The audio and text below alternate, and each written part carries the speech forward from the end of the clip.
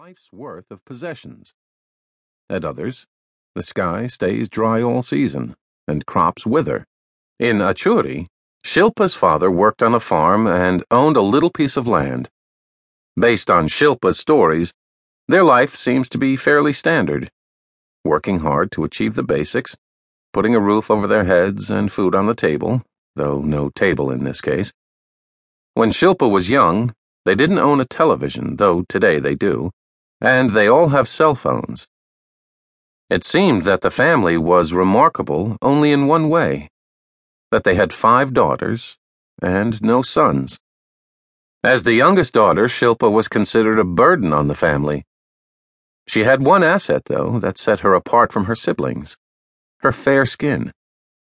That highly desirable trait in India made her a hot commodity, and her uncle, her father's youngest brother, whom she referred to as Chachachi, told her parents that he would take their daughter to Haryana to marry and settle her. Shilpa's parents were relieved by the arrangement because it meant that they no longer had to scrounge for a dowry. Without one, Shilpa would have been difficult to marry off, and her parents would have had to bear the stigma of keeping an unmarried daughter at home. The uncle even gifted them 2,500 rupees, $40, which the parents thought was simply an act of largesse. On the day of the exchange, Shilpa embarked on a 24-hour train ride from Achuri to Nuwa, accompanied by Chachaji. She remembers feeling mostly confused and scared, but had seen women throughout her childhood leaving Achuri to get married, so she assumed that her journey was nothing out of the ordinary. When she arrived in Nuwa, she met her intended husband for the first time. He was 20 years her senior. "Were you unhappy?" I asked her. "No, not really," she replied. For a decade, she thought that her cloistered existence was what married life was meant to be like. But she had accepted her fate then, as she has now. Bride brokers often masquerade as matchmakers, which traditionally request a fee to arrange a marriage. So it is a relief for families when they receive money in return for their daughters instead of having to pay for services. But most do not realize their daughter is being sold into the bride trade. Even today, Shilpa's parents do not seem to have a full understanding of what happened so many years ago. Chachaji had told Shilpa's parents that the family in Nuwa were his relatives.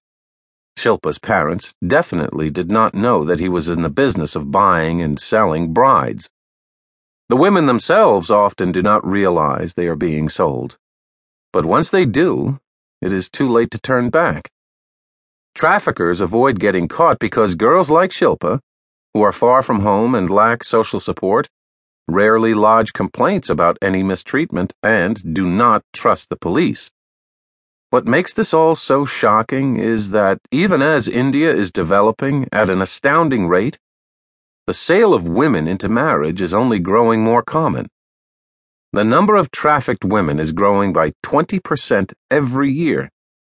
This rise in trafficking is directly caused by an acute gender imbalance in India, but the skew is felt most deeply in northwestern states, which are also rigidly conservative, ruled by the Kap Panchayats or unelected, usually all-male councils that often operate above the law and enforce traditional marriage and caste rules.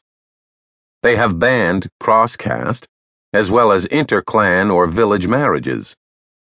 In some places in India, marriages between blood relations and between those of the same social rank and geography are all considered incest. Kaps may forbid a man and a woman in the same gotra, or subsect of a caste, from marrying. These rules further reduce the pool of available women that men can marry.